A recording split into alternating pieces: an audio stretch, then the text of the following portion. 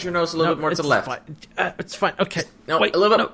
Yeah. I got it. Yeah. There it is. Oh, Drill that in there. Oh, okay. Yes. Arm connected. Perfect. I have one arm again. Woo. Okay, now this reassembly will go a lot faster. Okay, hand me that spleen. I think that's mine. No, I'm pretty sure this is mine. No, okay. Do you want to fight for it? Well, I have an arm and you don't, so I think I'd win. All right, fair enough. Okay, fine. Okay, hold on. Wait, no, that's definitely my leg. That's definitely my leg. Okay. Get that off your okay. torso. It's mine. Okay. Put that there. Right, left hand down. There we go. No, dude, that's definitely my pinky, though. All right, okay. I mean, let's just stick this back. Okay, we're gonna have to speed this up. Okay. I think let's pull the lever, and that should recombine us all together, and we can do the podcast. Okay. Do it.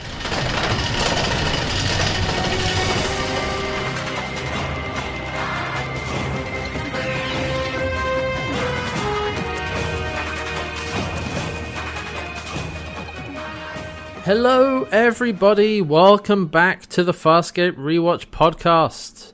I am your host, Kantwa Hats, and joining me, as always, is Red Nightmare. In 2004, war was beginning. Begun the Peacekeeper Wars have. The Peacekeeper Wars have. Anyway, we're back. We're back after our 1 week break, and we are here to begin the final leg of the podcast. Yeah, the beginning of the end. Yep. This is Peacekeeper Wars Part 1 of... We'll get back to you on how many. However many we feel like. Just to give you an idea of how we're doing this, on the DVD for Peacekeeper Wars, there are 2 discs. There's Part 1 and Part 2. Mm-hmm. Today we're trying to record our discussion about as much of Part 1 as possible, and we'll see how many episodes that shakes down into. You know, it's all a work in progress. So, yeah, but this is it. This is the last few episodes that we get to do. Mm-hmm. And this is the Peacekeeper Wars mini-series. So, like I said, it's edited into 2 1.5 hour segments, basically. Mm-hmm. But it was originally a mini-series of around, I think it was 4 episodes. That makes sense. That all get stitched together. And, so this was... Remember, we talked about at the end of Season 4... Farscape got cancelled at the end of that season, and so they never got a season 5. But there was, the campaigning of fans. In fact, there's, Brian Henson, David Kemper, Rockne S. O'Bannon, all the people who were involved in Farscape. They credit the return of Farscape as Peacekeeper Wars due to the fans campaigning. The fans really pulled for it to come back and, finish up what they started, and they got it. They got Peacekeeper Wars. The production began December 2003, and then it eventually came out 2004 in October, its original release. And yeah, it's basically, it's the last chance to wrap everything up and finally put the arc of Farscape to a close. Mm-hmm. And it does. Yeah, it does. It definitely does. We have watched it all through at this point, but we will be talking about as much of the first half as we can today. So yeah, this is where we kick off, and it's interesting. So let's get into the episode, or let's get into Part 1 of Peacekeeper Wars. We can call it an episode. Yeah, I suppose it is. It's an episode. So yeah, it's written by David Kemper, Rockne S. O'Bannon, 2 of the big creative leads behind Farscape, which makes sense coming back for this.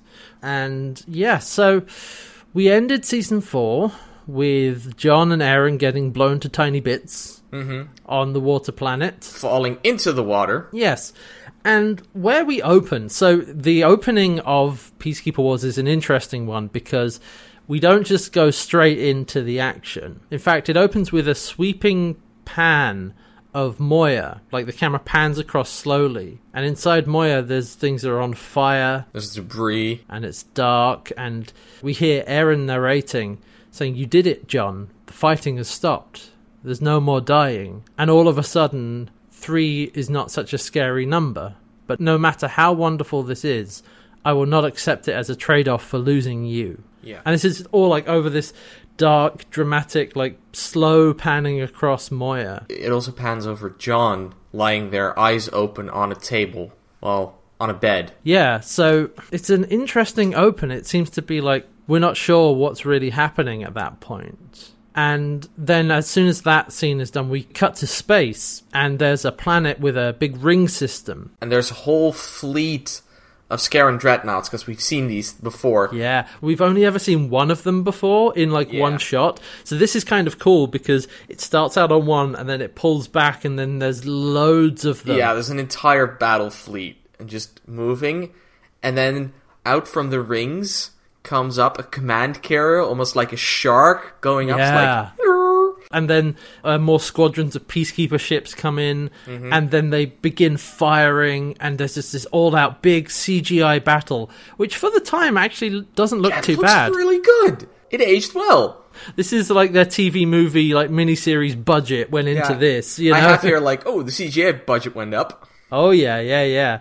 And I actually really like because it. And there's no dialogue, it's just, we see the Scarran ships, we see the Peacekeeper ships, they start firing all over there's the ring system, and in fact, the Peacekeeper fighters and Marauders shoot at a Scarran Dreadnought, which sends it crashing down into the rings, yes. And then the impacting with the ice and rock, it blows up and it just gets destroyed, and on the explosion the titles Farscape, the Peacekeeper Wars come in, and it's like, oh, we're starting off with a bang. Yeah. It's made to feel like a big deal, you know. This isn't just the opening of episode 24 or whatever, you know. At the same time, the music that plays at this point is very somber. It's like, this is not some heroic moment. This is a tragic inevitability. Yeah, exactly. And that's where we open on the titles. And then that fades out. And because this is a TV movie, essentially, there isn't a, my name is John Crichton, I'm an astronaut. Nope. There's none of that. It just,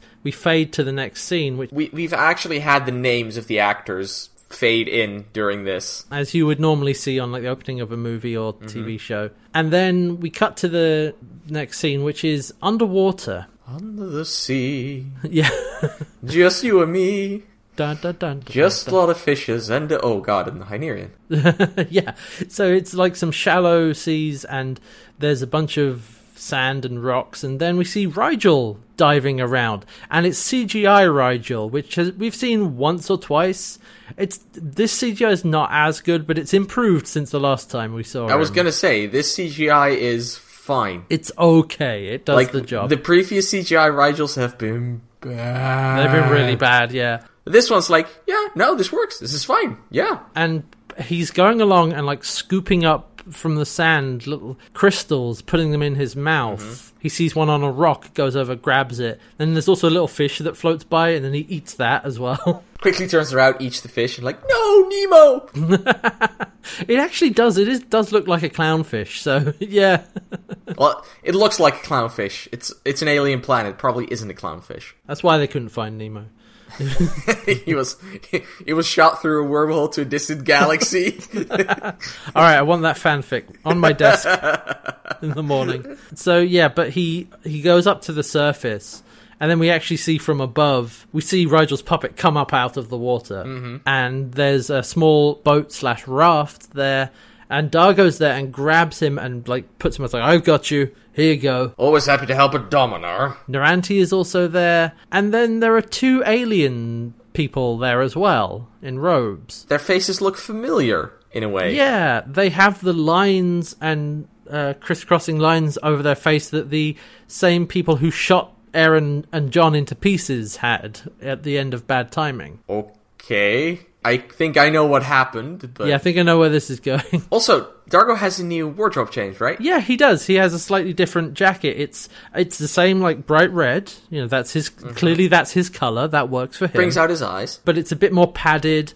and the shoulders have, like, little spikes. It's studded. Not really... Studded, that's the word, yeah. Like you might see on, like, a punk jacket, kind of thing. But yeah, it looks pretty good. I like that it's a bit more padded, and because he had a set of like bright red clothes before that was a bit thinner, and this is nice. So yeah, he grabs Rigel, pulls him up, and then Rigel is complaining. Of course, he's like, "Oh, so often I've complained of having a belly full of Crichton and Aaron. Never thought it would be so literal." Ha ha ha! And then he just throws up into a bucket. Barfs it out. Yeah, and Naranti's sifting through the pieces like. Aaron? John? just tasting each one of them. Yeah, and then separating them into 2 different piles. Oh my god, every piece of Aaron and John has been in Aranti's mouth. And Rigel's stomach. Oh god. Yeah. I would never stop bathing again. Yeah, exactly. And the alien says, like, what did you say their species were? He's like, this is Crichton. He's a human. And this is Aaron. She's Sebastian. Definitely Sebastian. How do you know what Sebastians taste like? That raises a lot of questions. You cannibal monster! But so, yeah, then Rigel says like, he made sure he got everything. He sifted the sand himself. Look at my nails! Oh, you'll get a manicure when we're back. And they say that, the Leviathan is returning. And here comes their transport. Lower the concealment canopy. Yes. And we see like a horizon, like a shot of the big ocean, and where there was nothing, there's like a shimmering thing, and we see that there's an island there that wasn't before. And that's where they're headed on this little boat. And the transport pod flies overhead and heads that way as well. So yeah, there's more to this planet than we realized the last time we were here in bad timing. But we'll find out more about that in a minute, because we cut now to a command carrier. Yes. In fact, it's that scene we saw of the battle around that ringed planet. And the command carrier is being commanded by none other than our favourite villain, Scorpius. Yeah, it's good to have him back. Yep. Braka is also there, and also Sikozu is there. Sikozu's had a wardrobe change. She has. Well, the funny thing is her clothes actually didn't change that much. All that happened was that they are now black instead of orange. And she has a bunch of symbols tattooed on her spine. Yeah, and her hair is not like long and curly. It's more like a punk, sort of like, not quite a mohawk, but like that pompadour style. And there's a bit of extra eyeshadow. It's not a phase, Mom. Exactly. No, I was like, it took me a few minutes. I was like, who is this? What? Holy crap! Is that Sikozu? Yeah. It's like, well, I'm officially on the bad guy's side now. I should probably get a wardrobe change. Yeah, might as well. I see you've been shopping at Evil Inc. Yeah. Yes, sale on black leather. Yeah, exactly. Part of the Peacekeepers now, black leather comes standard. And so Braka comes in and says to Scorpius they've had more communications from Peacekeeper Strategic Command, Grand Chancellor Marek. Again, he says. And it's like, Scorpius, just pick up the phone. I know you can hear me, Scorpius. I know you can hear the machine. Pick up the phone. I'm sorry, but we're going through a ton... We're going through But Scorpy does pick up the phone and he says, Chancellor Marek, and then we cut to another command carrier with Chancellor Marek. Now, quick question. Where have we seen Chancellor Marek before? He's been in the show before. He's an actor who showed up. I thought his face was familiar, but I do not know. I do not know what we know him from. So this is Lionel Haft, who played one of the Zenithal pirates way back in season 2. Oh, yeah! He was the captain of the Zenithal pirates. He showed up in Liars, Guns and Money, and with Friends Like These and Plan B when they were getting everybody together. You remember he played, I think it was Space Chess with Rigel. Yeah, I remember that. Yeah, and he eventually started working for them after Rigel cut off Durka's head. Yeah, and I think he also shows up in The Flax as well, because that's when the Zenithans first show up. And so it's funny. It's another one of those things of Farscape reusing actors. But anyway, he's playing Grand Chancellor Marek in this case. And Marek is really upset. He's like, where in the hell of my orders did you find a phrase preemptive attack? What are you doing? Oh, Scorpius has been naughty. But Scorpius listen. He's like, listen, mate. The Scarans were preparing for an onslaught, which we all knew was coming. And there's a conflict we couldn't win, so if we fight them now before they're ready, we stand a chance. We knew this was going to happen. Grand Chancellor is angry. It's like, now they've declared war on us. The last battle of our age has begun. That's not why I sent you out there. Well, yeah, he says, I sent you to gather surveillance, and Scorpius says, with all due respect, sir, I was sent here to perish at the vanguard of this conflict. I'm not going to play by their rules or yours. So stick it up your ass. But yeah, then Marek's like, well, this is now you've incited a war, And you know what this means. This is the last war we're ever going to fight. But again, like Scorpy figures a war with the Scarrans is inevitable. Might as well get what advantage you can get out of it. Yeah. So then we cut away to Kujaga, the water planet, and the transport pod lands down on the surface of the hidden island. Yeah, basically at the docks. Yeah, and we see like there is actually like an exterior set of like some docks, some crates, fairly bare bones sort of thing. Dargo runs up to the transport pod, and Chiana jumps out. Leaps out, like, right into his arms. Yeah. She has... It took me a moment, it's like, hang on, those are not her regular contacts. No, because she's had new eyes installed to fix her blinded ones. Implanted. Hang on, she's not a machine. Well, okay, but they have vertical pupils. They're more like a cat's eye. Which fits Chiana's aesthetic, Yeah, it I feel. does a bit, actually. And so she comes out, jumps into Dargo's arms, and Stark comes out and is like, yes, we found a diagnosin, and it put the eyes in Chiana. And then... Starks is shaved, by the way. Yes, his hair is back to the shorter, like, very, like, close crop that we're used to. And then the diagnosin comes out of the pod. No, it doesn't come out. Stumbles out. Falls out. Like, the Diagnosis is wearing, like, a brown coat and, different clothing to the other ones we've seen. And it looks more sort of, like, rough and ready, really. And drunk. A little bit, yeah. And then somebody else comes out of the pod. It's... Okay, I was quite surprised by this. So was I. It's Grunchlick, of all people. That I live and breathe to see this guy again. Remember, last time we saw him was Season of Death.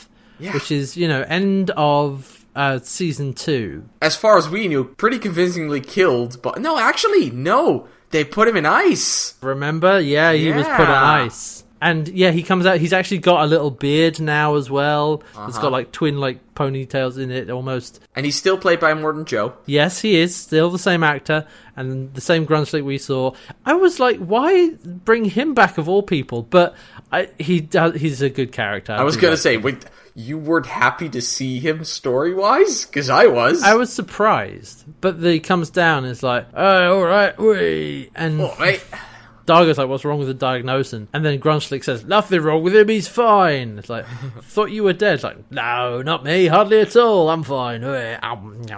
He's less gross, actually, these days. Little bit. Still kind of gross. Yes. So now we cut inside a building on this island, and the Diagnosin is now piecing together Aaron and John. So there's a central chamber, there's a small fountain, and there's also this apparatus that has like a field, like a energy field inside it, which is holding the crystals in position, like they're being built up into roughly the shape that John and Aaron were in when they got shot. Yeah. And the Diagnosin's putting the bits in, and Naranti is saying, be careful, that's people's lives. And just don't start waving your hands through that. Dargo's like, this better work. Grunchlick's like, well, you're lucky to have him. Diagnosis is a premium now, there's a war on. What, a war? And Chiana fills him in that, now the Peacekeepers and Scarrans have officially declared war. And what that means is it's going to be a galaxy-wide war. Dar's like, do the Peacekeepers know what they got themselves into? And Grunchlick says, well, they didn't have a choice from the Scarrans. But yeah, it's a big... it's Dargo's like, yo, this is a big deal. Galaxy-wide war. So then we cut back to the battle with Scorpius's fleet. Yeah, because they've engaged a new group. Another bunch of Scarrans have come in, assaulting the command carrier. And Siko's like, well done, they've been drawn into our trap. And so Scorpius tells Braca, who's commanding a squadron of fighters, to go in and begin their attack run. Poor Braca.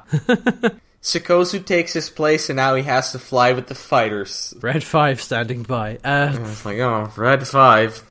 Standing by, I used to be a commander. But then, they go in, their targeting will be off because of the magnetics from the rings, and they go in and they do their attack run, and Braca leads the attack, but it's a successful attack, but the rest of the Peacekeeper Armada is taking heavy fire. Just more battling going on. By the way, this is not regular Braca, but evil Braca, because he has a little tiny bit of hair right under his bottom lip. He has a soul patch, yeah. Oh yes, the soul patch. Yeah. So evil. This is evil Braca. And he's had like the sides. He's got a bit of shaved down the side of his head, so his hair's a bit spikier. Yeah. Really, the only one who doesn't look any different is Scorpius. He looks a bit paler. I don't think that's possible. Fair point.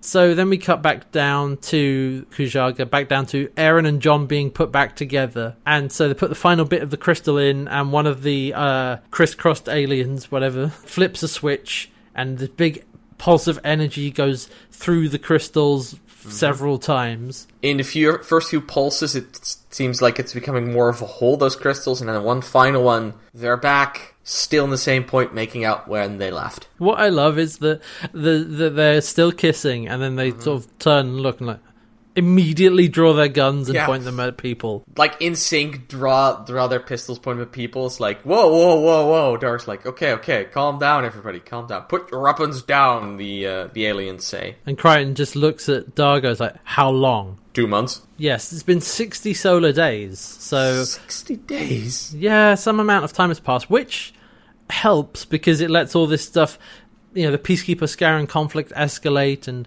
all these other things happen in between. But yeah, they're like, where are we? Say planet you were shattered on. And again, the aliens are like, put your weapons down. And Crichton's like, looks at Dargo again like, are these bad guys? Yes, no. They help put you back together, but they also pull you into pieces. It was an accident. It was an accident, yeah. And then the aliens like, last warning, and then Jon and Eren like looking around, and then just eventually they release the weapons and put them down. And then Jon asks Eren like, okay, wow, 60 days. You have any? You said yes, right? He's like, yeah, I did. He's like, you got any regrets? Like, no, it's going perfectly. It's going really well. It's great. And then Jon, they're being led off, and Jon like shouts back to Dargo and Chance like, we're getting married. And like, congrats. I was like, there you are, Farscape. Good to have you back. Yes, I did like especially like Eren's bit of like, no, it's going really well. It made me laugh. Because until this point, it's all been very serious, and it's like, they're not going to forget the humor, right? No, there it is. They're right. We're good. So back aboard the command carrier, Braca is back on deck, and he's telling Scorpius that you were right, they were no match for our attack. We crippled one of them. And Scorpius is like, well done. Oh. Wait a minute. My spidey sense is tingling. Exactly. I sense a disturbance in the force. That was the other one I was going to go for. And he's like, prepare to withdraw. And Braca and Siko's are like, wait, what? Sir, we're winning.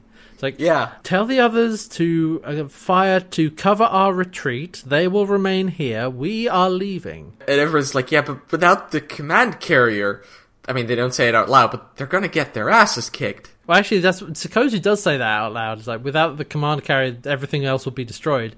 And Scorpion's like, you have your orders, and Braca keeps objecting, so Scorpion grabs him by the neck and like, okay. Yes, sir. That's it. But then he walks over to Sikozu, and Scorpius says, he's alive. He also picks her up and puts her on the table. I was like, okay, so they're still close. Yeah, but he says he's alive. Jon Crichton is alive. How do you know? Oh, I know. Oh, wait a minute.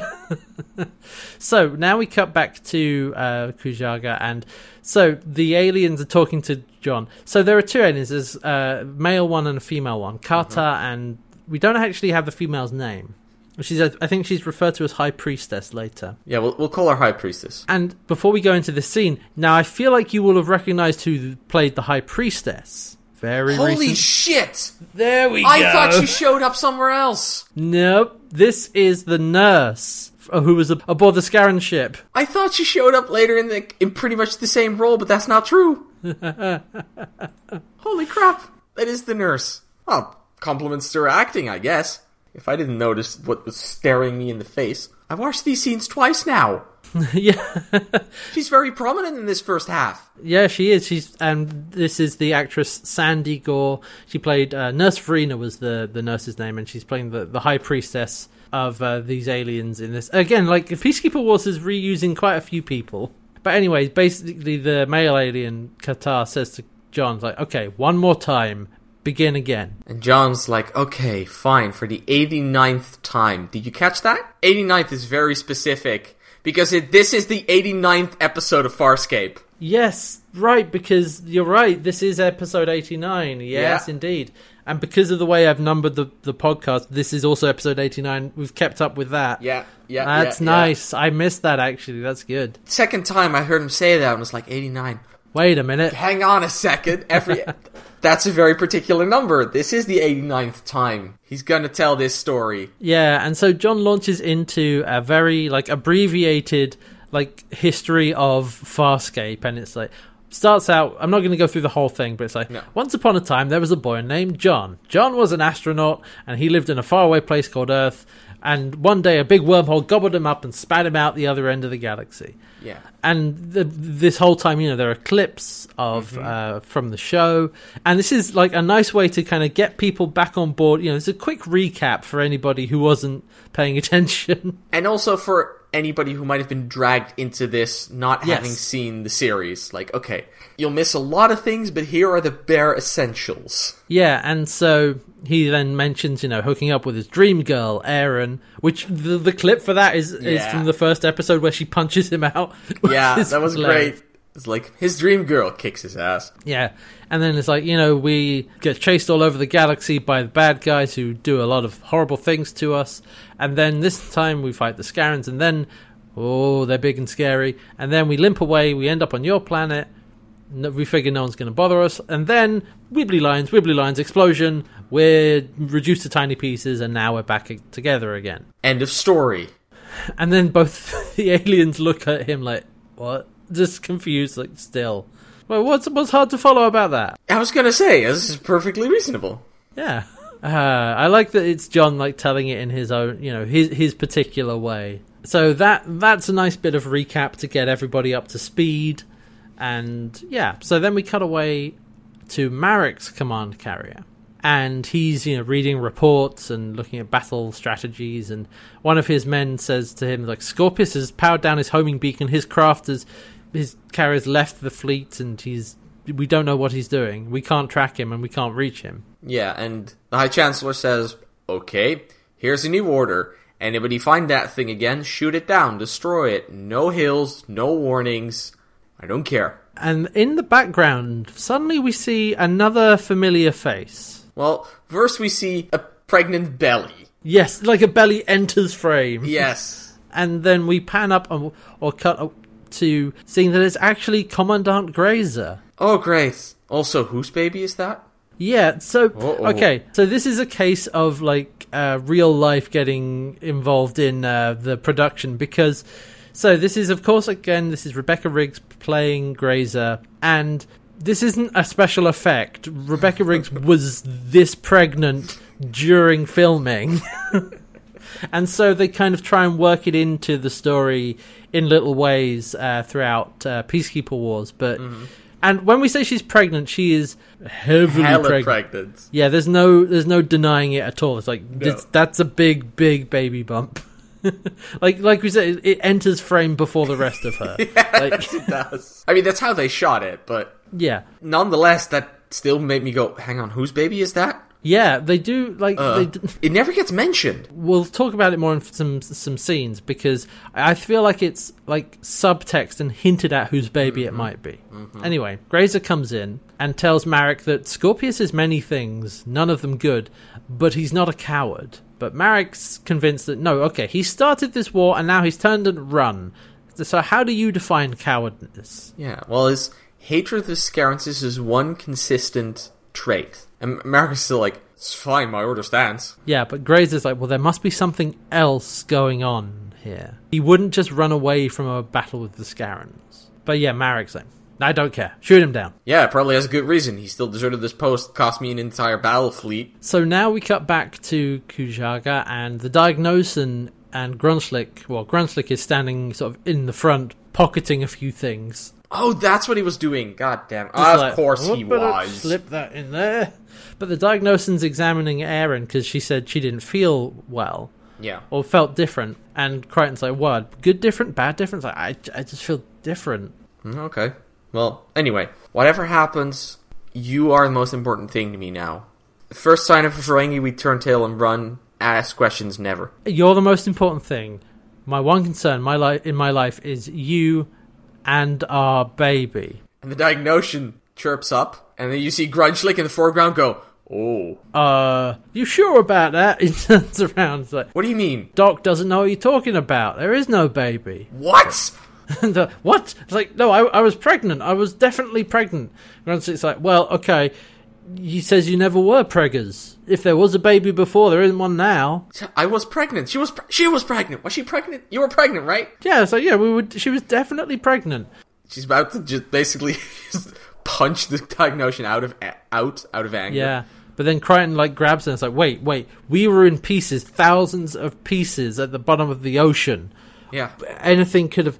Oh, crap. And they go quickly to Dargo. Okay, Dargo, what happened? And Dargo's sitting at a table, eating some food. And he's like, well, Rigel said he got every piece off the ocean himself. Yeah, he even swallowed them to make sure that he wouldn't drop them. Oh, and we cut to, and I love Rigel! Rigel! And we cut to Rigel laying on the same bed everyone's lying on, and Grunchlick saying, oh, congratulations, you're a mama! It's like, what? Aaron Charlie, oh no. Oh god, no, this is not happening. And Grunchlick says, don't worry, the baby's doing just fine in there. And Crichton grabs him and is like, you take the baby out of him, you put it in her. And Rigel chirps in, yes, get it out of me. And John, I've never seen John so angry as he leads it. It's not an it. And Rigel's response is fantastic. It's like, fine, I want this miracle of life, the Frell, out of me. And so the Diagnostian won't do it because it's saying that it's too dangerous, it's too small and fragile. Mm-hmm. The end of the first quadmester, we can take it out. Okay. And Rigel's like, first quadmester, get me a drink. You're not drinking, you're pregnant. Yeah, exactly. So, okay. We're back again, here's Farscape. Yeah. Rigel's pregnant. I have this here. I have it in my notes. There's the Farscape humor drama combination. Along with weird shit happening. The baby's gone. Oh no, it's in the tiny little Annoy crew member. Wow, that's a twist. Also, I have to say this. It's not a pregnancy's work. If he'd swallowed them, the baby would be in the wrong spot. It's not how any of this works. Putting people back together from being crystallized, that's ridiculous. I'll accept that depending on the weapon they used. And and apparently Rigel was too close to the decrystallization process. The baby was also decrystallized. Just accept it. That's fine. It's way funnier. I just realized, hang on, then being this in his stomach, that's not where a baby lives. Yeah. So, everyone is now sitting around eating in this settlement. Chiana says, hey, so the Gnarl, which we figured out now is Gnarl is slang for baby. Uh-huh. It's in you. How's it feel? It's like having a parasite. Bleh. And then one of the locals comes over, gives them some food, and rudely brushes them or pushes them away. John's like, okay, what do we do to piss these people off? I was like, nothing. They're just paranoid. And then Stark comes in. Stark's like, oh, no, they're scared. I talked to them. They're scared. What are they scared about? Ooh, they're too scared to talk about what they're scared about. Yeah, I was like, okay, fine. Thank you, Stark. That helps a lot. Great. Dargo says, okay, well, we shouldn't stay any longer than we have to. That'll only make it worse. But Crichton says, well, if we go beyond the concealment canopy, we're flying into a war zone out there in space. We should probably try to stick here if we can. But they probably won't be happy about it. And Crichton says, so they're like, well, what do we do in the meantime? And Crichton looks around and is like, we get married. Yeah, we just get married.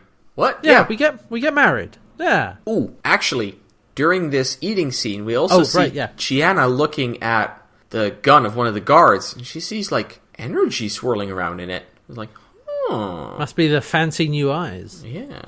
But yeah, right. Time to check in with the Scarrans. Now, we see a bunch of Scarran dreadnoughts, and then we see a different Scarran ship, slightly smaller than the dreadnoughts. Very spiky. Yeah, it's very pointy. It's got like a sleek body, but then at the front there are 3 prongs that come out the front, and there are some more spikes in the middle of that. Yeah. And we cut inside, and we see inside it's all silver and chrome and very whitish also. Yeah, display boards of tactics and things.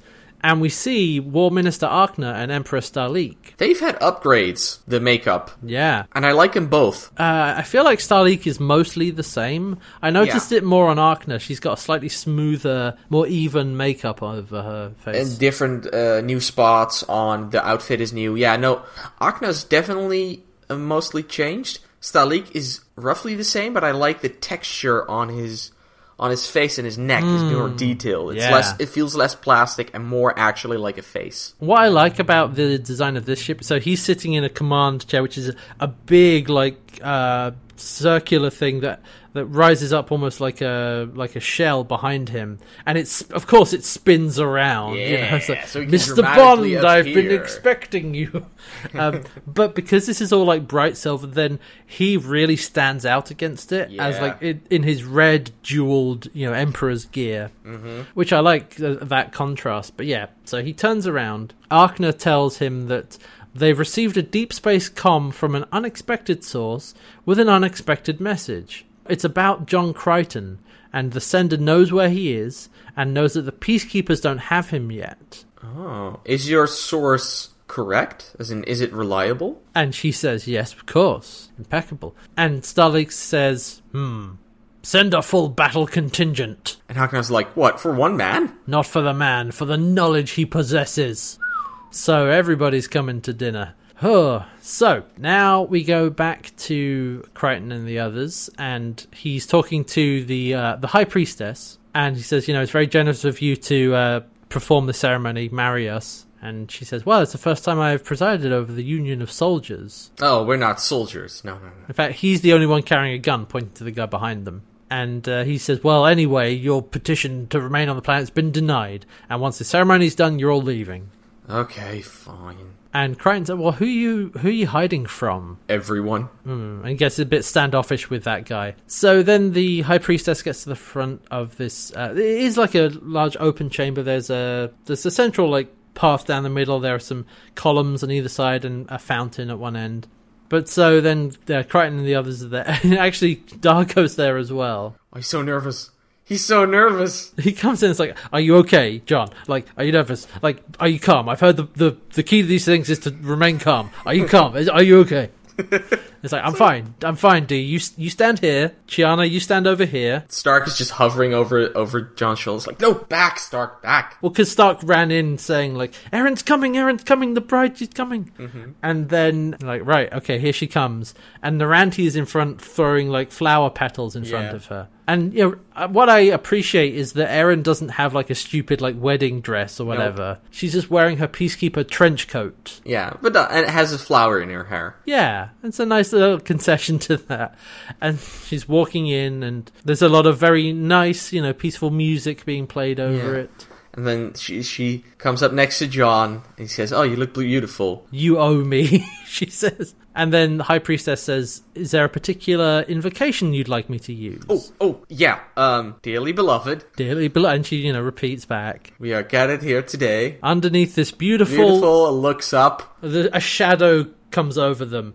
And we look up to the sky, and we see out of the clouds a command carrier. Yeah, and Erin says, command carrier. And everyone's like, crap, hide. How do they know where we are? The canopy's up. What? Run. Because somebody betrayed them. John grabs Stark, Naranti, convince them that we didn't do it. We didn't do it. And I like that Stark just walks after them. It's like, we didn't do it. It's not our fault. It's not our fault. Yeah. And so they're all going inside, to an inner chamber and hiding, going into their temple. And so, Dargo, Crichton, and Erin are going to meet whoever lands from the command carrier. And then, as the others are going into the inner sanctum, Naranti looks at the walls and is like, wait, no, I know this. Why do I know this? Oh! And gets dragged inside. Mm-hmm. And also, at this point, I noticed that Naranti also had a little bit of a change on her makeup. Yeah, it was a bit more subtle and noticeable in certain scenes rather than others. True. It was most noticeable in this scene. Yeah. And so also Erin has grabbed Chiana. It's like, go find Rigel, hide him, guard him with your life. Yeah, he has my baby. And so a marauder comes down from the command carrier and heads towards where they are. Yeah. I like that John, Erin, and Dargo step out, John's like, come on. Want to bet who it is? He's like, you know who it's gonna be, don't you? He's like, come on, Dargo, how much you want to bet? How much you want to bet? And Dargo's like, no, you're on your own, friend. And so also, as they're rushing into the inside, once they get inside the inner bit of the sanctum, Naranti looks around and realizes, like, Eidolons! You're Eidolons! That's why I know this. Yeah, and the High Priestess says, yes, we are. Huh. Now we cut back out to the ship landing. It lands, and out from the entrance ramp comes... We see, well, it drops down. There are like 3 landing legs. Mm-hmm. And from one of those, a door opens. And it's just Sikozu and Scorpius standing there. Dramatically. And John's like, all right, D, pay up. It's like... Easy money. And Scorpius, of course, goes, oh, I love this. Hello, John. Sorry if this is a bad time. I was just thinking as this happened, it's like, oh, great. This is like every wedding. It's the horrible uncle who gets drunk and you really wish wasn't at the wedding. It's like, we didn't invite you. It's like, but I came anyway. Exactly. So he steps out and says, we need to talk. And Crichton walks up and is like, how the hell do you know where I am? How the hell did you find me? And Scorpio just taps his head and is like, oh. And we see John and it flashes inside John's head. Yeah, and he's like, has a cup of tea. He's like, Harvey? Harvey? And we are inside like a professor's office at like a university, a study. And Harvey is in front of 2 big blackboards.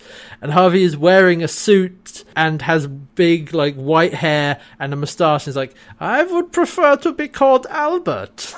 It's like, no, evil sidekicks living in my head get called Harvey. Now what's happening here? Like, I like that little bit of dialogue, again, is something to catch people up. Invisible sidekicks who live inside my brain get called Harvey. Yeah. It's like, that's who this guy is. Yeah, now you know what's happening. Also, I like that there's a little picture of Albert Einstein above the school board. Well, yeah, he points up. It's like, I prefer to be called Albert. Okay, Harvey, how the hell did Scorpius find me? And Harvey this whole time is putting on like this really bad like Austrian German accent. Yeah. It's like, Scorpius is like God. He does not play dice with the universe.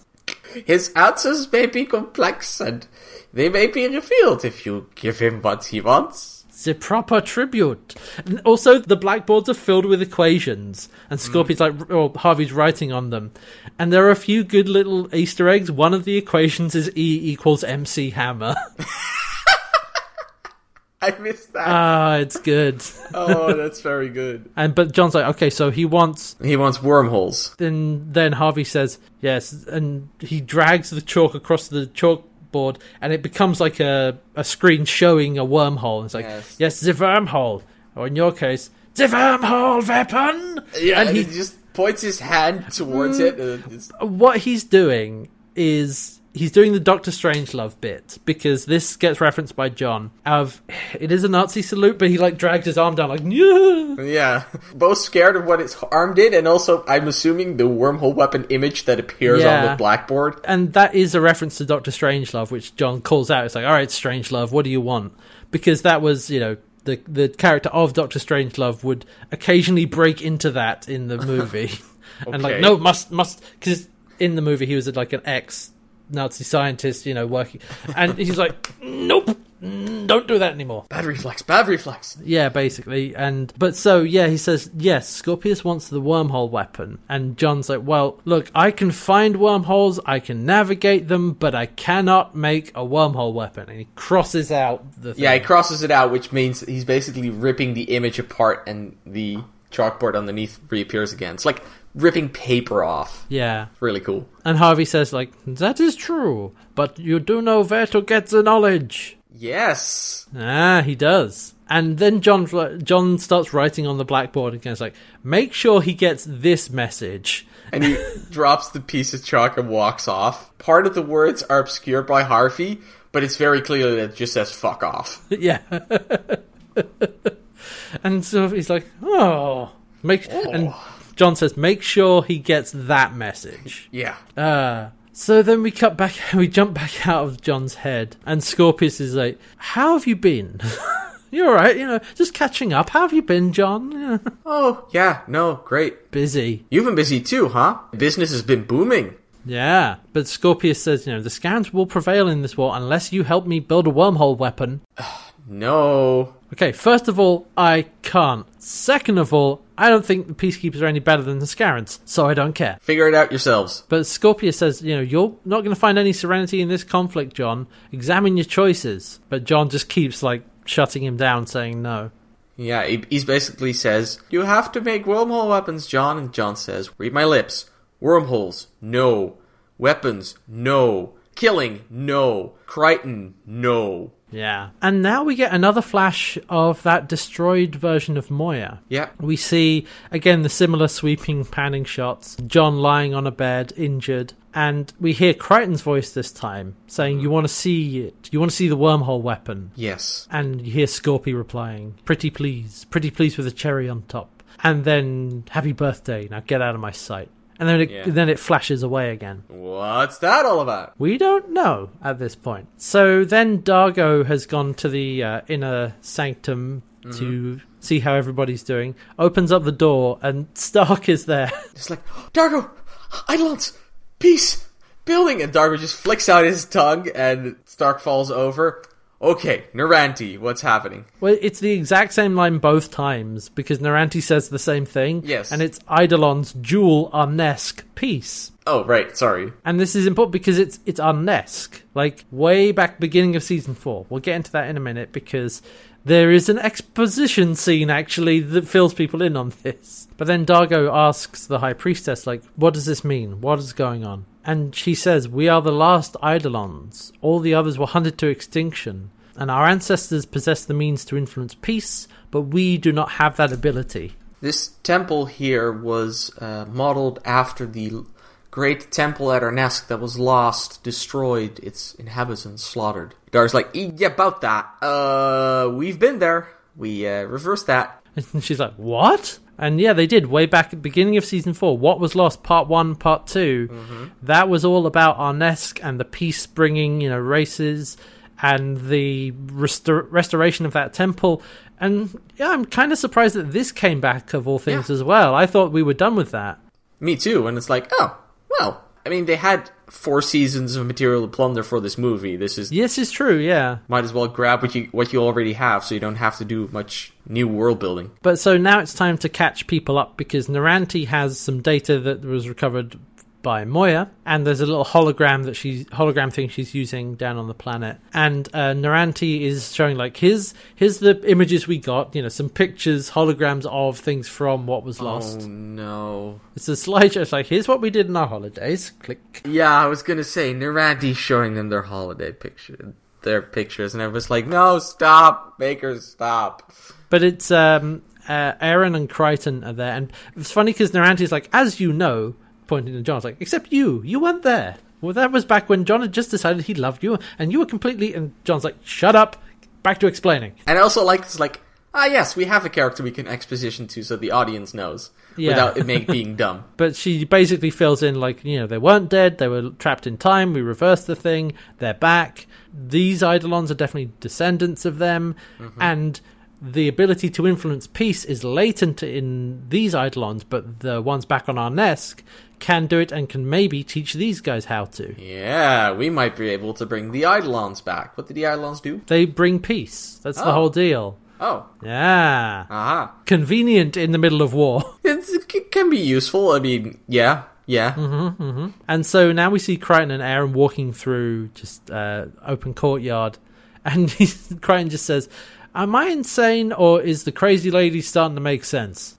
Aaron's like, yes, but I thought we were done. I thought we were leaving, running. Yeah, we were, but then Scorpius, and if we run, he'll find us before we have our first cup of coffee. It's not our fight, John. It's I know, but as long as there's a war, everyone's going to be after me, because I'm the winner-take-all weapon guy. Every time we get involved... It's yeah, I know, people die. And then John asks Aaron, what are the odds of the Eidolon plan working? Not good. And then I love his response, which is... Me too. Not good is the best odds we ever get. Yeah. It is true. That's the best odds they always work with. Very true. So then the transport pod goes back up to Moya, where the High Priestess, Dargo, Carter, who's the guy with the gun, the Eidolon with the gun. The guy with the gun. That's who he was. He's the alien. I know. He had the gun. With all these aliens that enact peace, he is the guy with the gun. The weird one. And another Eidolon called Pikal, a younger male Eidolon, and they've returned up to Moya with Dargo, and they're walking into Pilot's den. And the High Priestess says, you will take Pikal and Carter to Arnesk as an introductory delegation. And Dargo says, well, look, we can bring a lot more people. Pikal says, as I have repeatedly tried to explain to you, High Priestess. Yeah, it's like, I don't want to go alone. Yeah, but Carter says, centuries of hiding don't go away so easily. We're skeptical of your motives. Dargo's like, and that's just on our side, right? Nobody laughs. It's awkward. Not his best diplomatic moment. But then the High Priestess steps towards Pilot and says, I know something of Leviathans and their pilots. They're peaceful to a fault. So the beings, the people on this ship, do you trust them? Implicitly. And so, well, in that case, I entrust Pikal and Carter to your care. Also, was it me or did Pilot's voice sound a little less modulated than normal? Yeah, it did. It was a little bit deeper and not as high pitched. The reason for that is a lot of the personnel and files that were like the vocal filters that they would put over Pilot, they didn't have, they lost those in between making the series and Peacekeeper Wars. Aww. So they kind of had to recreate it, and it's a little bit noticeable that it is different. Yeah, you get over it quickly, but the first time you hear his voice, like, hang on, it's not that sounds too much like Lanny Tupu. Yeah, it is still Lanny Tupu voicing him, but just the effects they put over it are not exactly the same. Back down on the surface, Grunschlick, the Diagnosin, and Aaron, they're going over a procedure and a device that's going to help her out. It's like, okay, no, it's very simple, actually. You take this end goes in him, this end goes in you. I transferred a baby, no problem. Well, the doc hasn't got all the bits, but you should have the other bits back aboard your ship. Yeah, it's fine. And Doc will leave you with detailed instructions. And Aaron's like, no, that's not acceptable. He's coming with us. Oh, no. Doc and me don't travel into Peacekeeper territory, not Walls of War on. No, we've got a bit of a reputation. Hang on. Where did they get Chiana's eyes? Don't worry about it. Don't ask questions that you don't want to know the answer to. Fair point. And then Naranti actually is also there and says, oh, no, the device, it's very elegantly designed. Anybody could use it. No, this is very simple. I understand it perfectly. Here you go, Aaron, I'm staying here. Like, wait, what? What? Well, I know more about the Eidolon's ancient culture than they do, so I'll stay here with them to help them out. But who's going to do this? It's very simple. But Aaron says to Grunch, like, can I do the procedure myself? It's like, no. Can I just say, I love Claudia Black's face throughout this scene. Yeah, she has, like, the emotions that Aaron's face goes, like, just the face of, what? What are you clowns talking about? And also, like, really? For God's sake, are you serious? Oh. But this is all, like, facial acting. It's just like that. Yeah, it's all very good stuff. And a little hint of course, because this is my life. Yeah, exactly. So now Crichton has returned to Moya, and he's walking through one of the corridors, and Scorpius and Sikoza are also there. And I like that John had the exact line I had when I saw them walk in. It's like, what the hell are they doing here? And Scorpius says, we were invited. And Dargo comes in. It's like, yeah, I asked him to come along. We need him.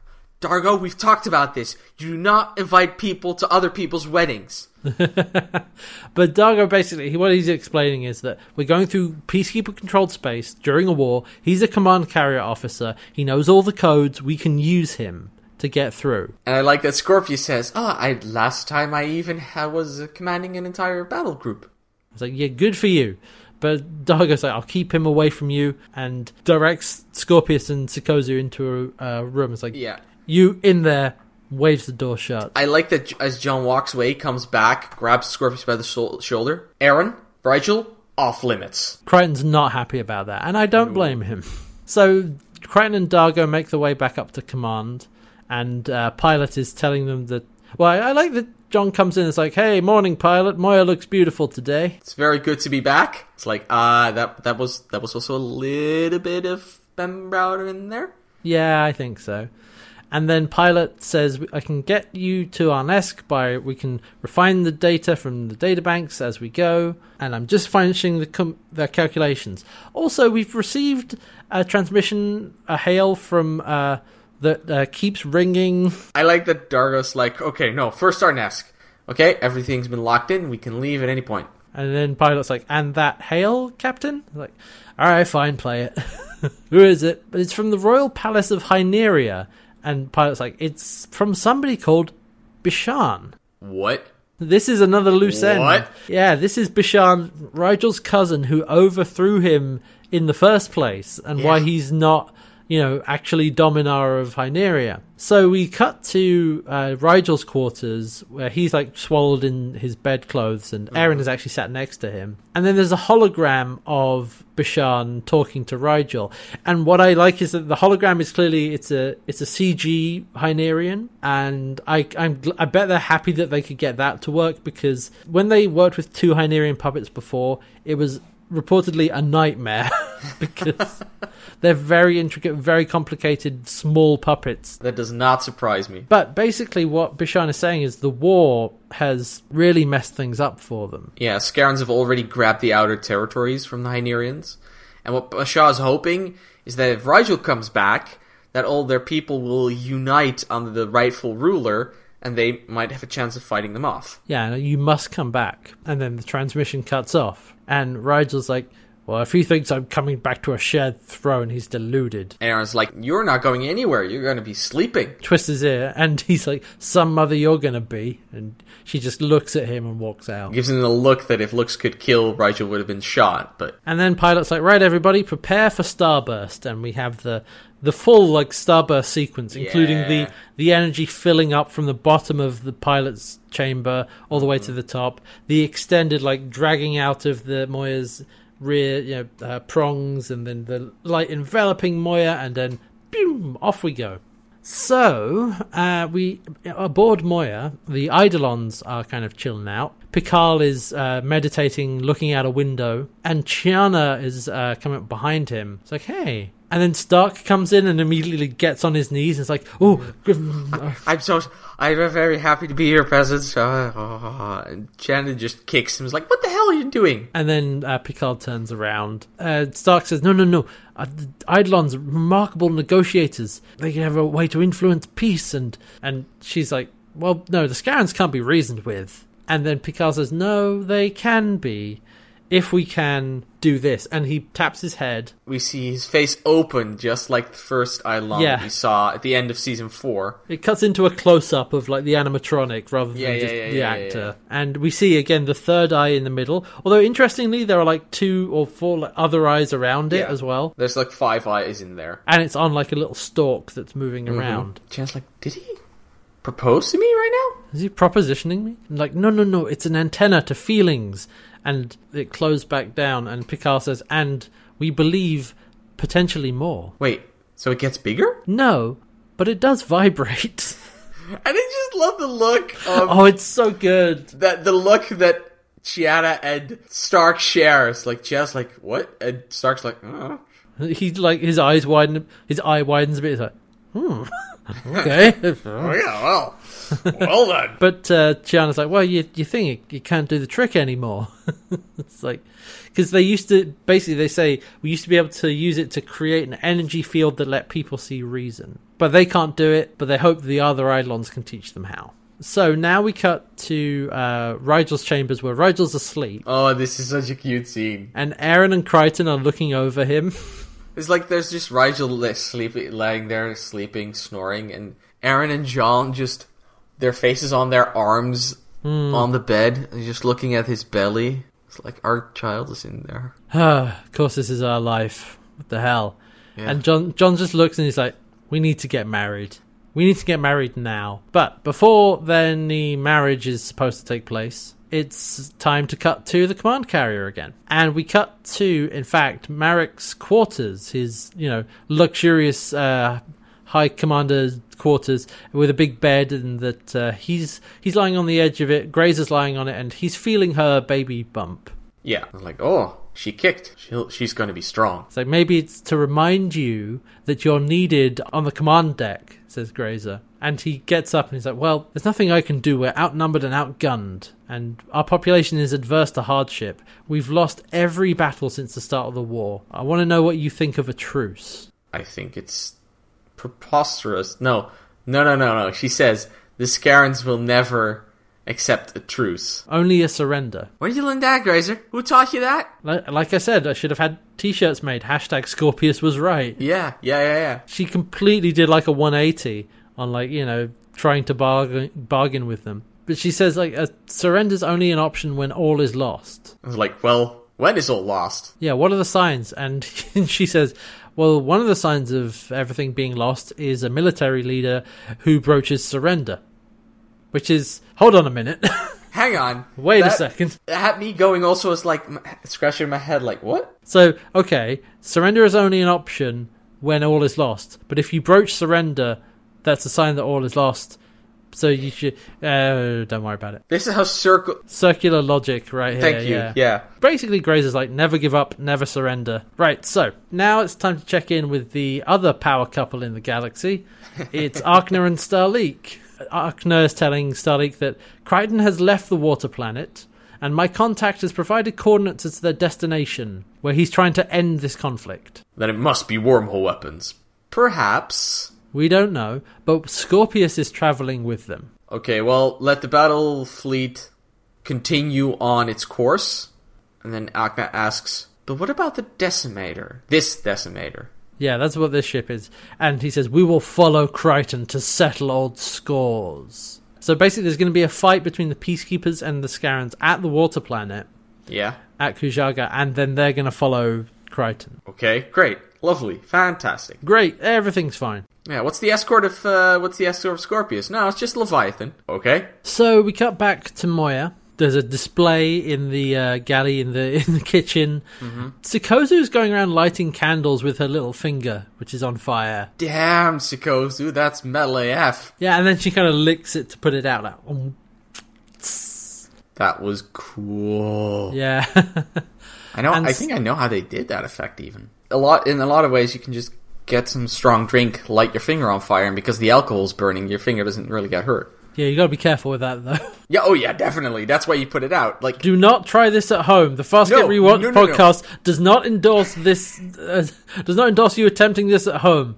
All right, moving on. Again, do not try this at home. Do not attempt. We do not endorse this. So they light the candles for the display. Dargo and John are talking. Dargo says, like, do you think the Eidolons can stop this war? They better. It's the only option we have. He takes a platter of cookies, sniffs them, is like, ooh, hides them under the table. And it's like, okay, otherwise we need to find a new galaxy to live in. Mm. And Dargo's like, well, I mean, if it doesn't work, can you... No, I cannot, Dargo. I cannot. So then Stark and Chiana come in dragging Rigel. Oh, actually, sorry, I made a mistake. They're not in the kitchen. They're actually up at command. So, sorry, yeah, they're up at command for this. And there's just... The display is on on the consoles. Yeah. And Rigel's unhappy. He's like... I'm already carrying their baby. Now I need to marry them? What's next? They want to move in? We've been living together for 4 years, but okay. But then he says, okay, right, let's... grumbling. Then Aaron pulls her gun on him. Yeah, it's like, you are ruining my wedding. And John goes up, it's like, honey, what? You're pointing a gun at the baby. She's like, oh, right. Puts the gun away. And Rigel looks at her like, And so John and Aaron stand together. The rest of them stand around, a bit behind. Rigel's in front. And Rigel begins saying, marriage is what brings us here. That's not what he does. Today. No, he doesn't. That's not what he does. No. What he's... God. I've been married for 50, 60 women. No.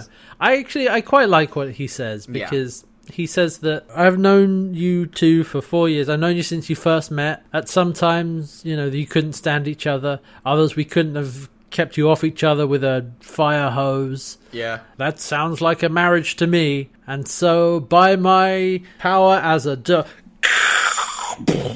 Yeah, everybody just jumps away. Aaron just pushes John away. A giant grappling hook comes through the ceiling. Okay. It's just like, alright, we can't... This marriage isn't gonna happen.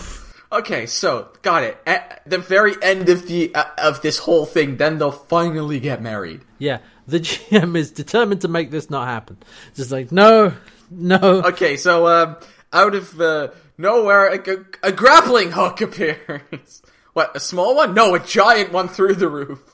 So actually, I have in my notes for what happened. Like, this is kind of an example of Chandler's Law, which was basically a law of writing from Raymond Chandler, who wrote detective fiction. You know, noir detectives, and basically the quick summary is: when in doubt, have a man come through a door with the gun in his hand. Yeah, I remember that. So it's like, if things are getting boring, have somebody bust in and start shooting up the place, and then you justify it. But it kind of felt a bit like that. It's like, okay, we're in a nice slow scene. They're getting married. A grappling hook comes through the ceiling, and then pirates attack. It's like, whoa. That's literally what. Holy shit! That's literally what happens. Yeah, they get attacked by space pirates and they use grappling hooks to come up. Oh my god! Yeah. No, it is. Why have they never done this before? I was shortly gonna think, why is this scene relevant? Now I realize, because this is the last chance they were gonna get for this. Yeah, I mean, that is true. Part of me also thinks is like, this very much felt like a diversion of like, this is to keep the pacing going through through the thing. Because what happens is they make a run, they're trying to figure out what's happening, and Aaron grabs Rigel, tells him to go hide. Everybody else get ready. There's an assault coming in. There's a Tragan ship pulling them in with grappling hooks. And Scorpius is walking through. Basically, they do a bit of a power walk and talk as they set their plan going. Everybody walking through the corridors. It's like, are they working for the Peacekeepers? Almost certainly. Yeah, there are at least 7 3-man craft approaching us. Sikoza says it'll be over in half an hour. They'll go for Pilot. They'll try to take him out and also Moy's vitals. Either win or lose, this ends in half an hour. And so Aaron is kind of directing the tactics. It's like, okay, Sikoza, Chiana, go find Pikal and Qatar. Keep them safe. John's like, right, I'm going to go... that's right, he's going to go take Scorpius to talk to them since they work for the Peacekeepers. Maybe he can get them through it. It says, if his codes don't hold up, you better have an outstanding plan B. Yeah. And like, Dargo's going with Aaron, to provide firing support, and Stark's like, well, what can I do? What can I do? And Aaron says, how can you help best? And then there's like, it's a brief cut in the music. There's a silence in the music. I can stay out of the way. Right, good. It's like, And then they walk off, and the camera kind of stays on Stark as he looks around, like, and goes to hide. I just love... I credit to the composer, because he composed it in such a way that there was like that whole scene, that whole stuff, and then there's like one moment of quiet so that Stark can say, I can't stay out of the way, and then the music picks up again. It's like just enough room for the gag. A lot of time it's like the music is edited and composed to the scene. Yeah, I know. That's why I was saying, it's like, well done on that. On the composer putting it there, because it works perfectly. So Scorpius and John are going to talk to the Tragans who are coming in to attack them. And Scorpius says, it may not go as smoothly as you had hoped. Why? What do you mean? Do you leave on bad terms? My departure from Peacekeeper service was less than sanctioned. What does that mean? Oh, we'll find out soon. But there's a Peacekeeper and some aliens coming in. It's like, we're about to find out. I also like a little bit earlier in the scene as they walk, Scorpius is like, I don't really think this is a good idea, John. What, you don't do improv? Oh yeah, that's a good line. So we have the Tragans and a couple of Peacekeepers, and the Tragans, they're aliens. They're kind of hairy with a long, like, triangular snout. They reminded me of Bothans, but just with weird glasses, like welding goggles. They've got, like, cybernetic eyes, it looks like. Yeah. Yeah, but they're sort of a hairy alien with, like, a little proboscis-type nose. Kind of like a tapir's nose, almost. Yeah, something like that. A little bit like that. And they're standing there pointing guns, and there's just a regular Sebastian, like, pale-skinned dude just kind of standing there. Same jacket that John sometimes wears. Yeah. He tells them, stay where you are. And Scorpy walks out and is like, do you know who I am? He pulls the, do you know who I am card on him. Do you know who I am? The Peacekeeper's like, Scorpius, I didn't realize you were out here. Yeah, I didn't know you were out here, and you don't know it now.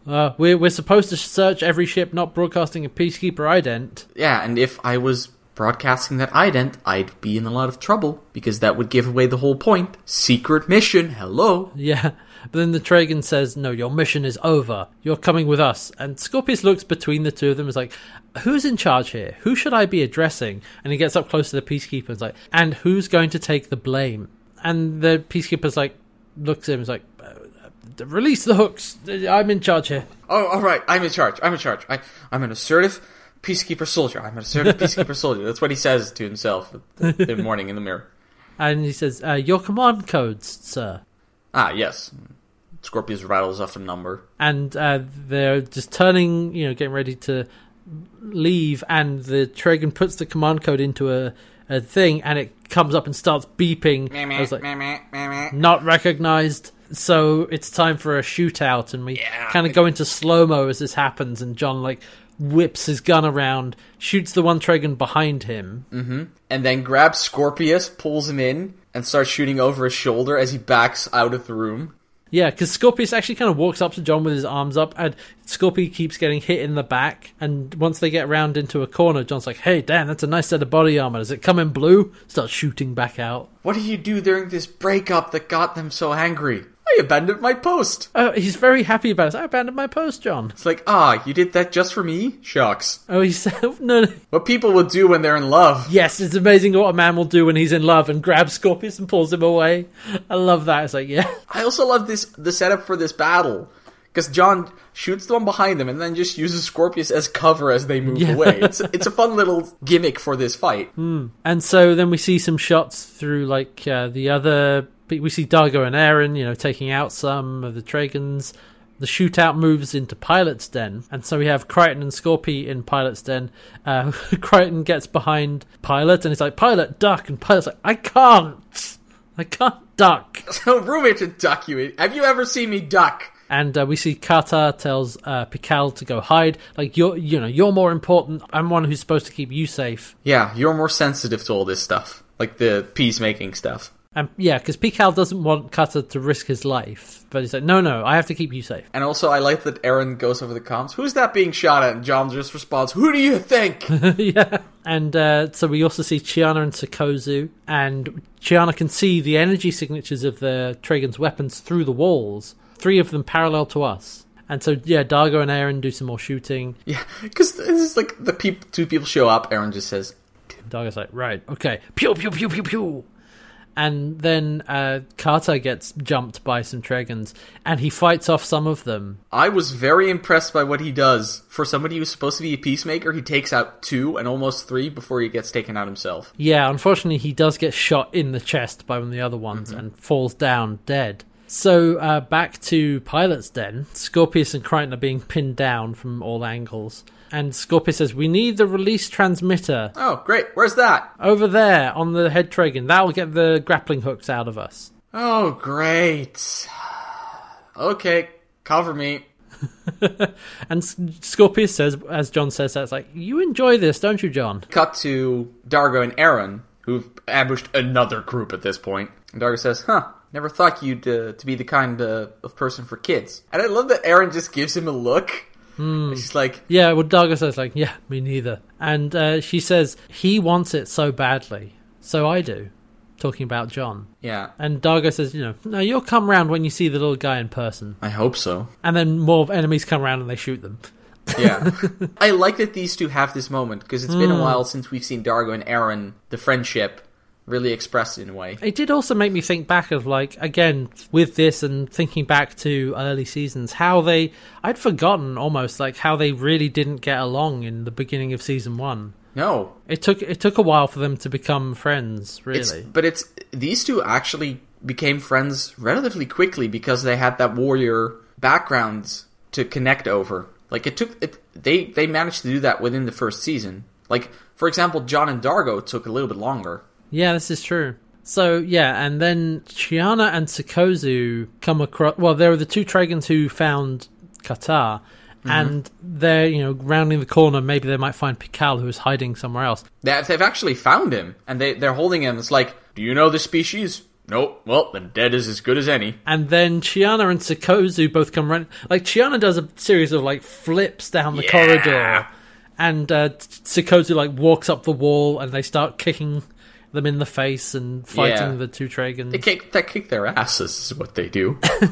It's like first of all, like they get the drop on them, and then like Chiana's like jumping over their heads, and like Sikozu goes on the ceiling, lands on one of their heads, snaps the neck, and Yeah, Chiana managed to punch one down. he rolls away. He's able to grab a gun, like whips it round, but she grabs a pistol and quick draws on him and shoots him dead. Yeah. And so now we cut back to Crichton and Scorpius, and Crichton is making a run for it. Scorpius providing covering fire.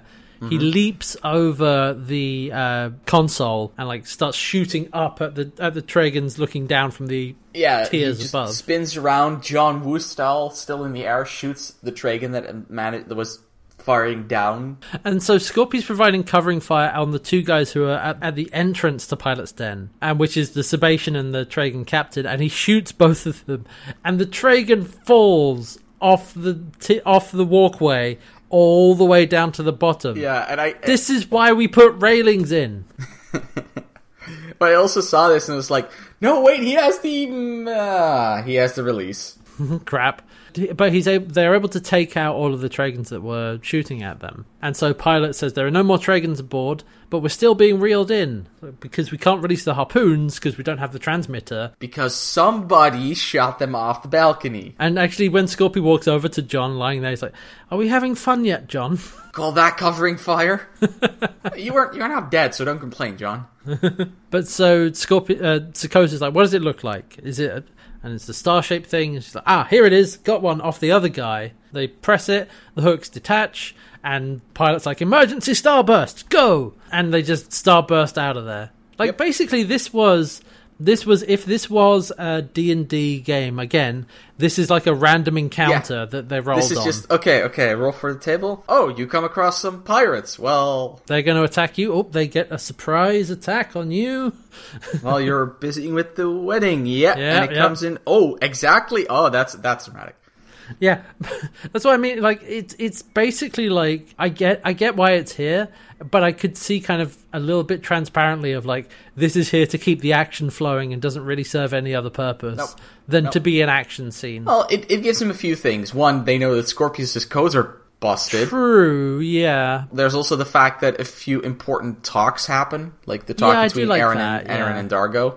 But yeah, if you had to completely cut this down for time, this is where you start cutting. Oh yeah, definitely. Like, this can go almost entirely without losing anything, really. But as it stands, as an action scene, it's fine, and it works okay. I enjoyed it. So, and then they do the emergency starburst. Aaron manages to find Rigel, who was hiding, and they were like, where is he? He's like, don't get your knickers in a twist. The baby's fine. Actual line. Yeah, he actually says that.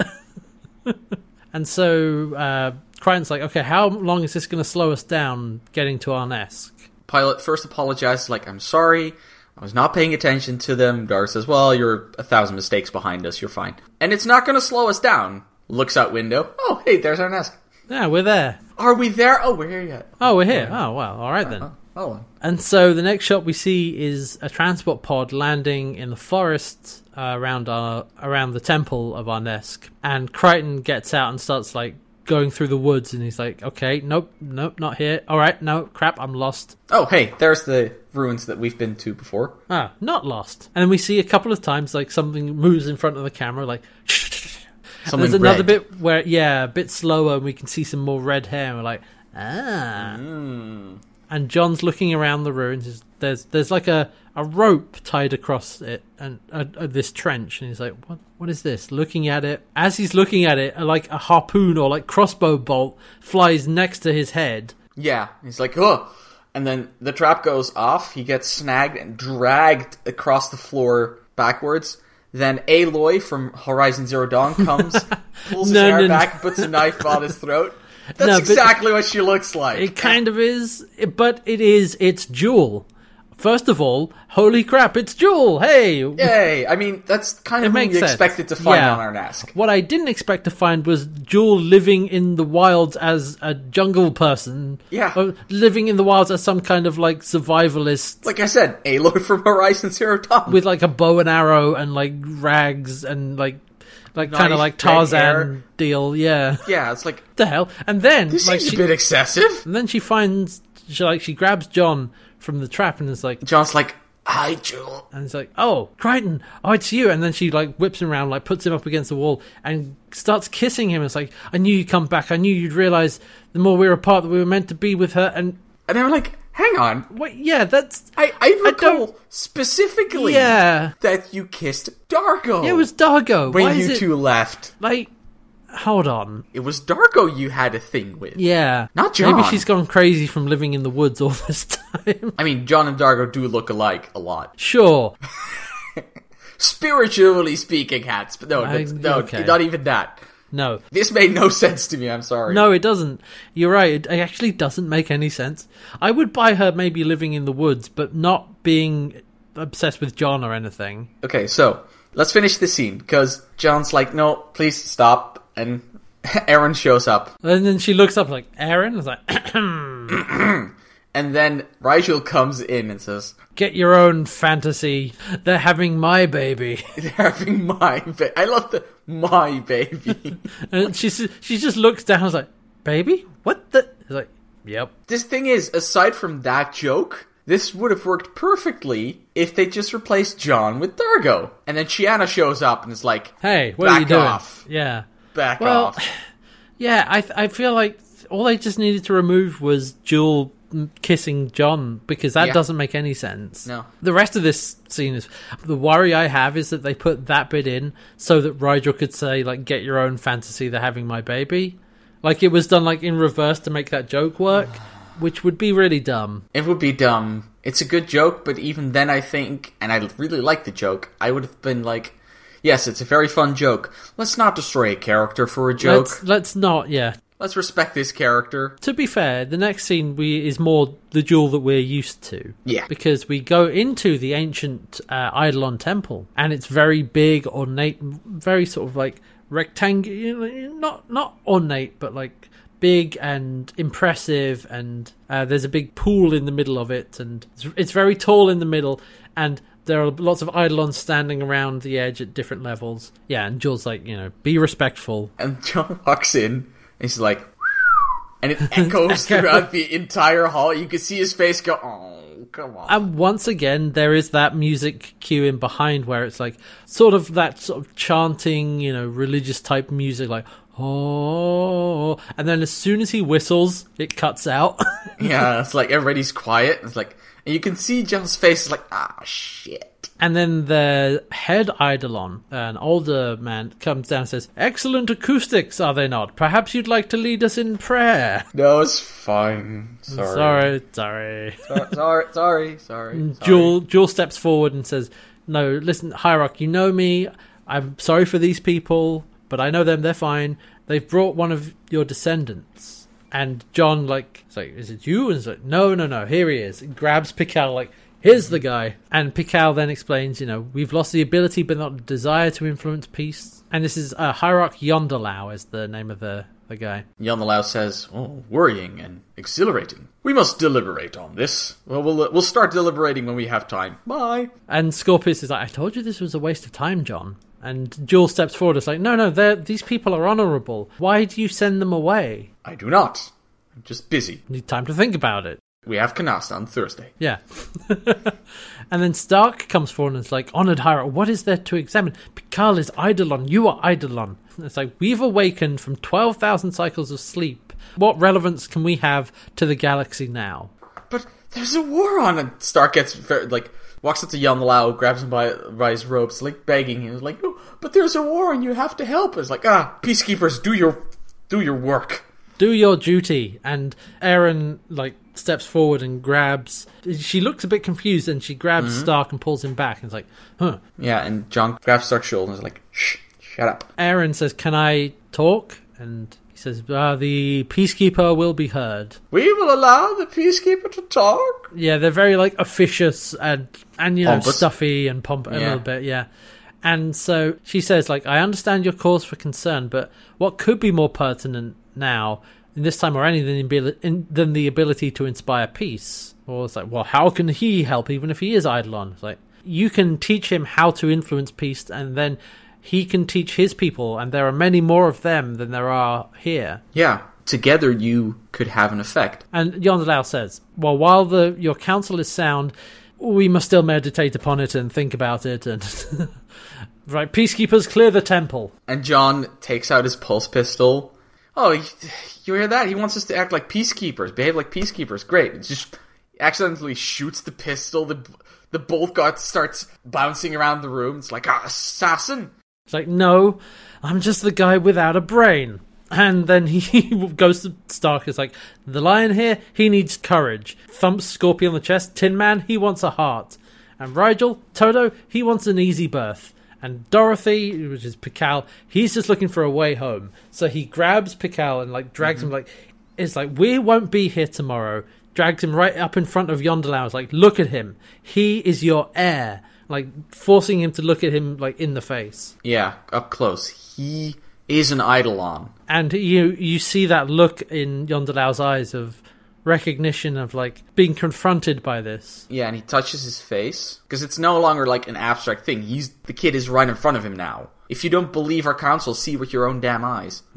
So then we cut to the Eidolons praying. And it was kind of sad that this wasn't the Farscape theme. Yeah, because, that was the sort of noise that they made the last time around. Yeah, that was what we kept hearing in the background. That would have been kind of nice. At that point I found it cheesy, but at this point I would have been okay with it. Yeah. And so they're praying, and Yondelau's giving a speech about, accepting this burden and this gift of this responsibility to bring peace. Are you prepared to carry this burden with you your entire life? Like, okay, we can teach you, and then, the ceremony begins. Back outside, Aaron and John are talking, and, like, if this works, this should work. Like, the Eidolons can stop the war. No wormholes. Yep, no wormholes, John Crichton. Just what I was thinking. Then Rigel appears around the corner. It's like, can we go back to Moya yet? And he's looking a bit bigger as well. Yeah. And John's like, is it just me or is he looking bigger? And then Aaron says, well, it's a geometric pregnancy. Please tell me that means we're getting a mathematician. It's like, well, no, the baby's going to be born a lot sooner than you think. This is the genetic modifications for people in, like, a battle squadron. We're going to be parents in a matter of solar days. Well, first of all, John goes, what? Second of all, I was like, oh, come on, Farscape. No, don't do me like that. Not at the end. It's not a geometric pregnancy. It would be exponential, but... that as well. But it's also the fact, like, if that were the case, Rigel would need to be eating 24/7. Like, he'd have to be stuffing his face permanently just to have enough energy. You imply that Rigel wasn't already doing that. Well, he wasn't eating when he just came into the scene. I mean, every single moment. Again, I don't think that's a stretch for Rigel at all. No, but... Okay, we'll get back to that later, because there's moments where I'm like, no. But he's like, well, we don't have a name. Oh, no, I've already picked a name. And then she does like a backwards noise like she's made before when talking, like... And he's like, sorry, what? It's like, you don't like it? It's like, boy or girl? Like, but either, works for both. It's like, You're making a joke. Soldiers don't have a sense of humor, she says. Yeah. And John smiles. He's like, all right. And she starts walking away, and he just says, like, you better have my dinner ready when I get back on that ship now. And she just holds up her pistol. It's her form of just sticking the middle finger back at him, I feel. Yeah, exactly. And he's like, heh. When she did that backwards voice, I was like, oh, Claudia Black. Yeah. Thank you so much for that. And so we cut now back to the command carrier, and Marek is getting some more reports of heavy casualties, losing a lot of ships and getting their ass kicked. He's like, okay, well, order this group to retreat and reconvene somewhere else. And his lieutenant is like, how are the Scarrans moving so quickly and effectively? How are they beating us so badly? Well, Lieutenant, because they've been planning this war for quite a while now. And do you have a way to turn it around, sir? It's like, of course I do. In due time. And in the back, you see Grazer looking on.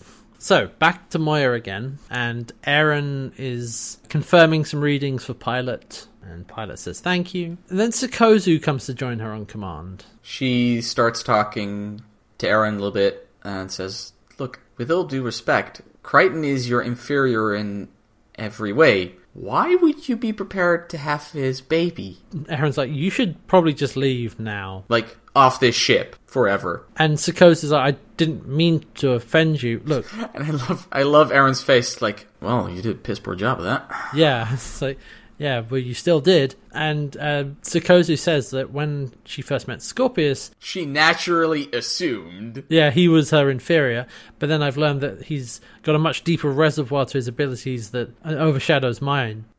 Yeah, and Aaron says, well, same with John. Like, well, wait, you think John is your superior? No, my equal. It's like, perhaps your underestimations of yourself, Sikozu, they're meaningless. Perhaps you're just meant to be together. Measuring that is just a waste of time. And I heard this, like, I think Aaron just gave Sikozu relationship advice for her relationship with Scorpius. I think she did, yeah. This feels weird. Also, though, the tone in her voice is like she's not taking it super seriously. It's like, look, I'm telling you this, now please leave. Yeah, true, but it's still, like, very sound advice. Yeah. It's like, look, maybe you're just meant to be together, okay? Maybe you're just meant to be together with that creep Scorpius. Yeah. So, speaking of Scorpius, back down on the planet, on Arnesk, Scorpius, he's just like finished talking to some Eidolons, and then Crichton comes in and says, interesting, these Eidolons can only inflict peace if the combatants are nearby. Scarans would destroy them before they got close enough to have any effect. Is that a little bit of professional jealousy I hear there, Scorpius? And it's like, no, I'm simply saying it's not going to work. Like, Crichton says, well, in that case, look, you won't mind them doing their thing. And Scorpius is like, well, yes, as long as you do yours as well. Like, make the wormhole weapon. It's like, yeah. No, that's a means to an end. What do you really want? And Scorpius goes that peace in this way, like, peace achieved at the conference table is fragile, that'll break. Peace achieved during conflict, that will last. Yeah, also, like, this is Scorpius, like, we have to, beat them and make a peace, during combat, we have to incite this war, and, that'll do this thing. But he's also saying to John, like, the reason I'm uneasy about this, like, I have a very highly developed survival sense. We've been here too long. It's telling me to leave. His spidey sense is tingling. Yeah, again. And then we hear like a ship coming in, and Aaron's coming there. It's like a Scaran warship is closing in on the planet, maximum speed. It's not a dreadnought or a striker. It's something else, something fast. I was like, how much time we got? It's like, more like how little. Dargo's like, yeah, okay, we're coming to get you. Whoa, Scorpio, where are you going? It's like, remove as much of our presence as possible. The Scarans will be hard enough on the Eidolons as it is. Look, don't worry about that. We're taking them with us. Yeah, so we go back again to the temple. And Crichton is trying to convince Yondelau. It's like, okay, no, the Scarans are coming. They're here. They're going to try and destroy you. You got to come with us. You all have to come with us. We can't do that, Jewel also says. We don't have time to argue. He grabs Pikal. It's like, you're going to come. All right, you're coming. Yondelau says, no, he can't. He's not ready to instruct others. I will accompany you, says Yondelau. Okay, so traded Ricky for an expert. Yeah, sounds like a fair deal. John's like, all right, fine, whatever. You come with me. And then he says to Jewel, it's like, you should come as well. Like, come with us. I can't. My place is here. So you go, and she kisses him on the forehead this time, which is more what I expect. Yeah, that's fine. And then John says, you always made the best mistakes. And he leaves with Yondelau. On Moya, Stark says to Rigel, like, not good, this isn't good. And Rigel's examining the device to remove the baby. Oh, they're sticking this in me. Like, it's not going to work. No, not you, them, the others. That's bad. It's like, look, if you want to worry about somebody, worry about me. I think that's a nice thesis statement for Rigel. Yeah, if you want to worry about anybody, worry about me. That's what I do. And then Stark looks down at the planet through a window. It's like, no, the Eidolons. No, they're dying. Bring them peace. They must have peace. Peace. And banging his head against the wall. And so Crichton then comes up on command. Pilot says, Scarans are close enough to have targeted us. We can't starburst. We'll get shot down before we leave. Moya doesn't want to starburst because that would just be suicide. And then Jewel sends a transmission from the planet addressing the Scarans. And Moya gets patched into it. So we see a hologram of Jewel and Pikal. And Jewel says, Scaran vessel, we're a peaceful planet. We have no weapons. We are no threat. Do you wish to land? And then John has, like, I have a bad feeling. And he quickly goes in the comm. Jewel, get away from the temple. Leave the temple now. And then the Scarans fire. And the Scarans, they launch like a huge missile. And everyone aboard Moira is like, move, get out of the way. And Pilot's like, too late, everybody brace. And then the missile doesn't hit Moira. No. It was never aiming at Moira. It goes right past them, down towards the planet, splits off into little parts, which then come together and destroy the temple. We see the image of Jewel, her looking over her shoulder, and then it cracks out. And we just see the explosion, like, get larger. The area affected by the explosion, you can see it from orbit. Jewel got very little screen time in this. And not very good screen time. No.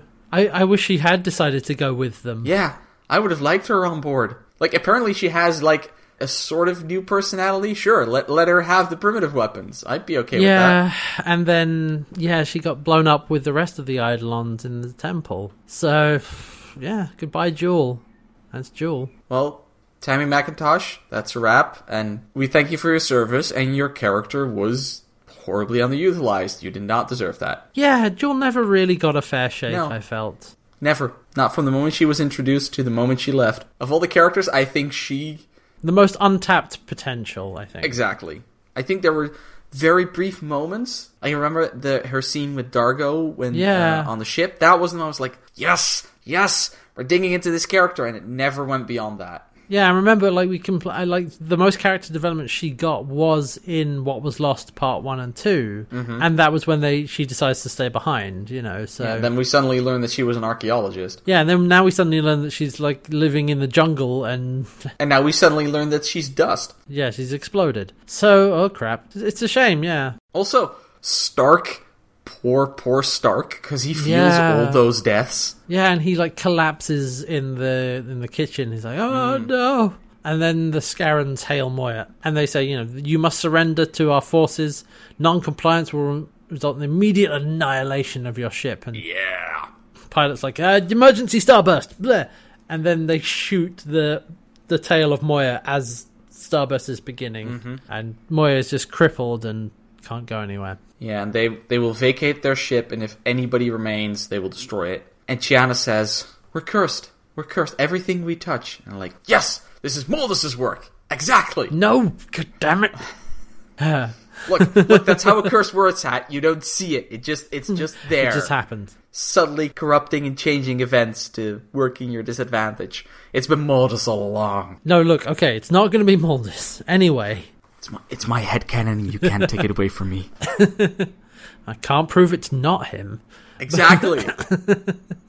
So the Scarans fire on Moya, crippling her, and that is where we're going to leave it for now. Yes. We've got still about another 1/3 of part 1 of Peacekeeper Wars, and then we have to do part 2.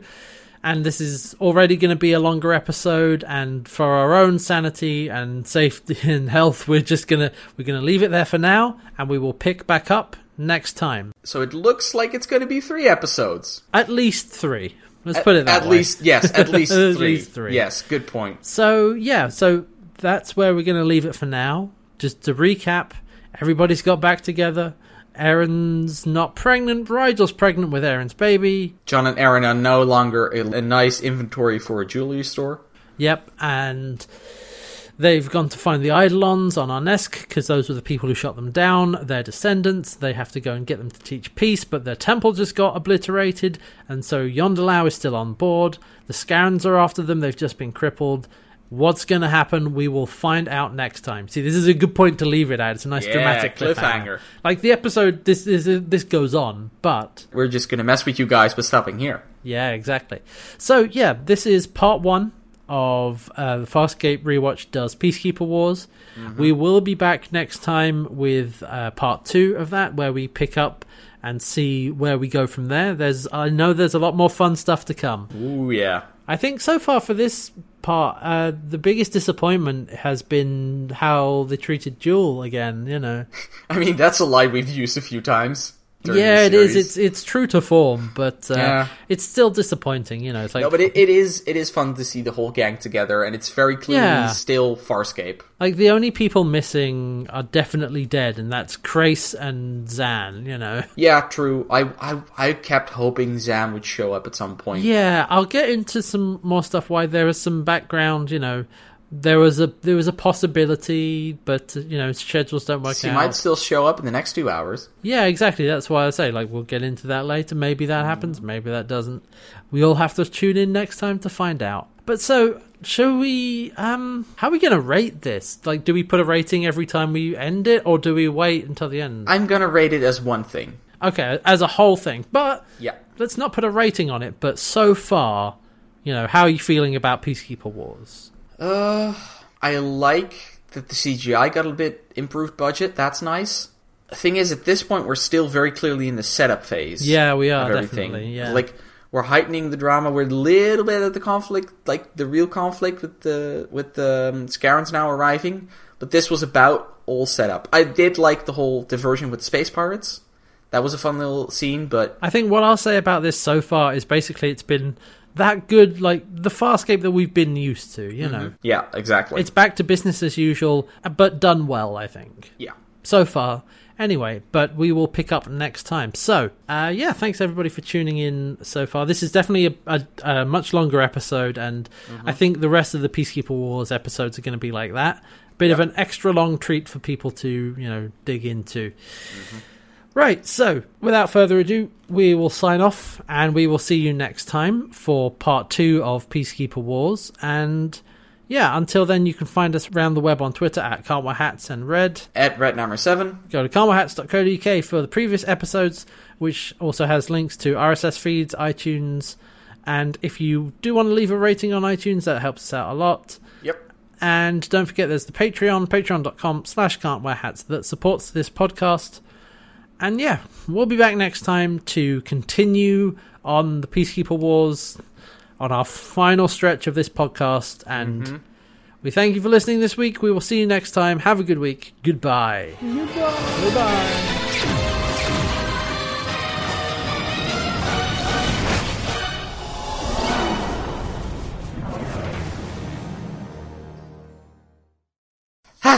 Hats! What? I think I'm pregnant! What?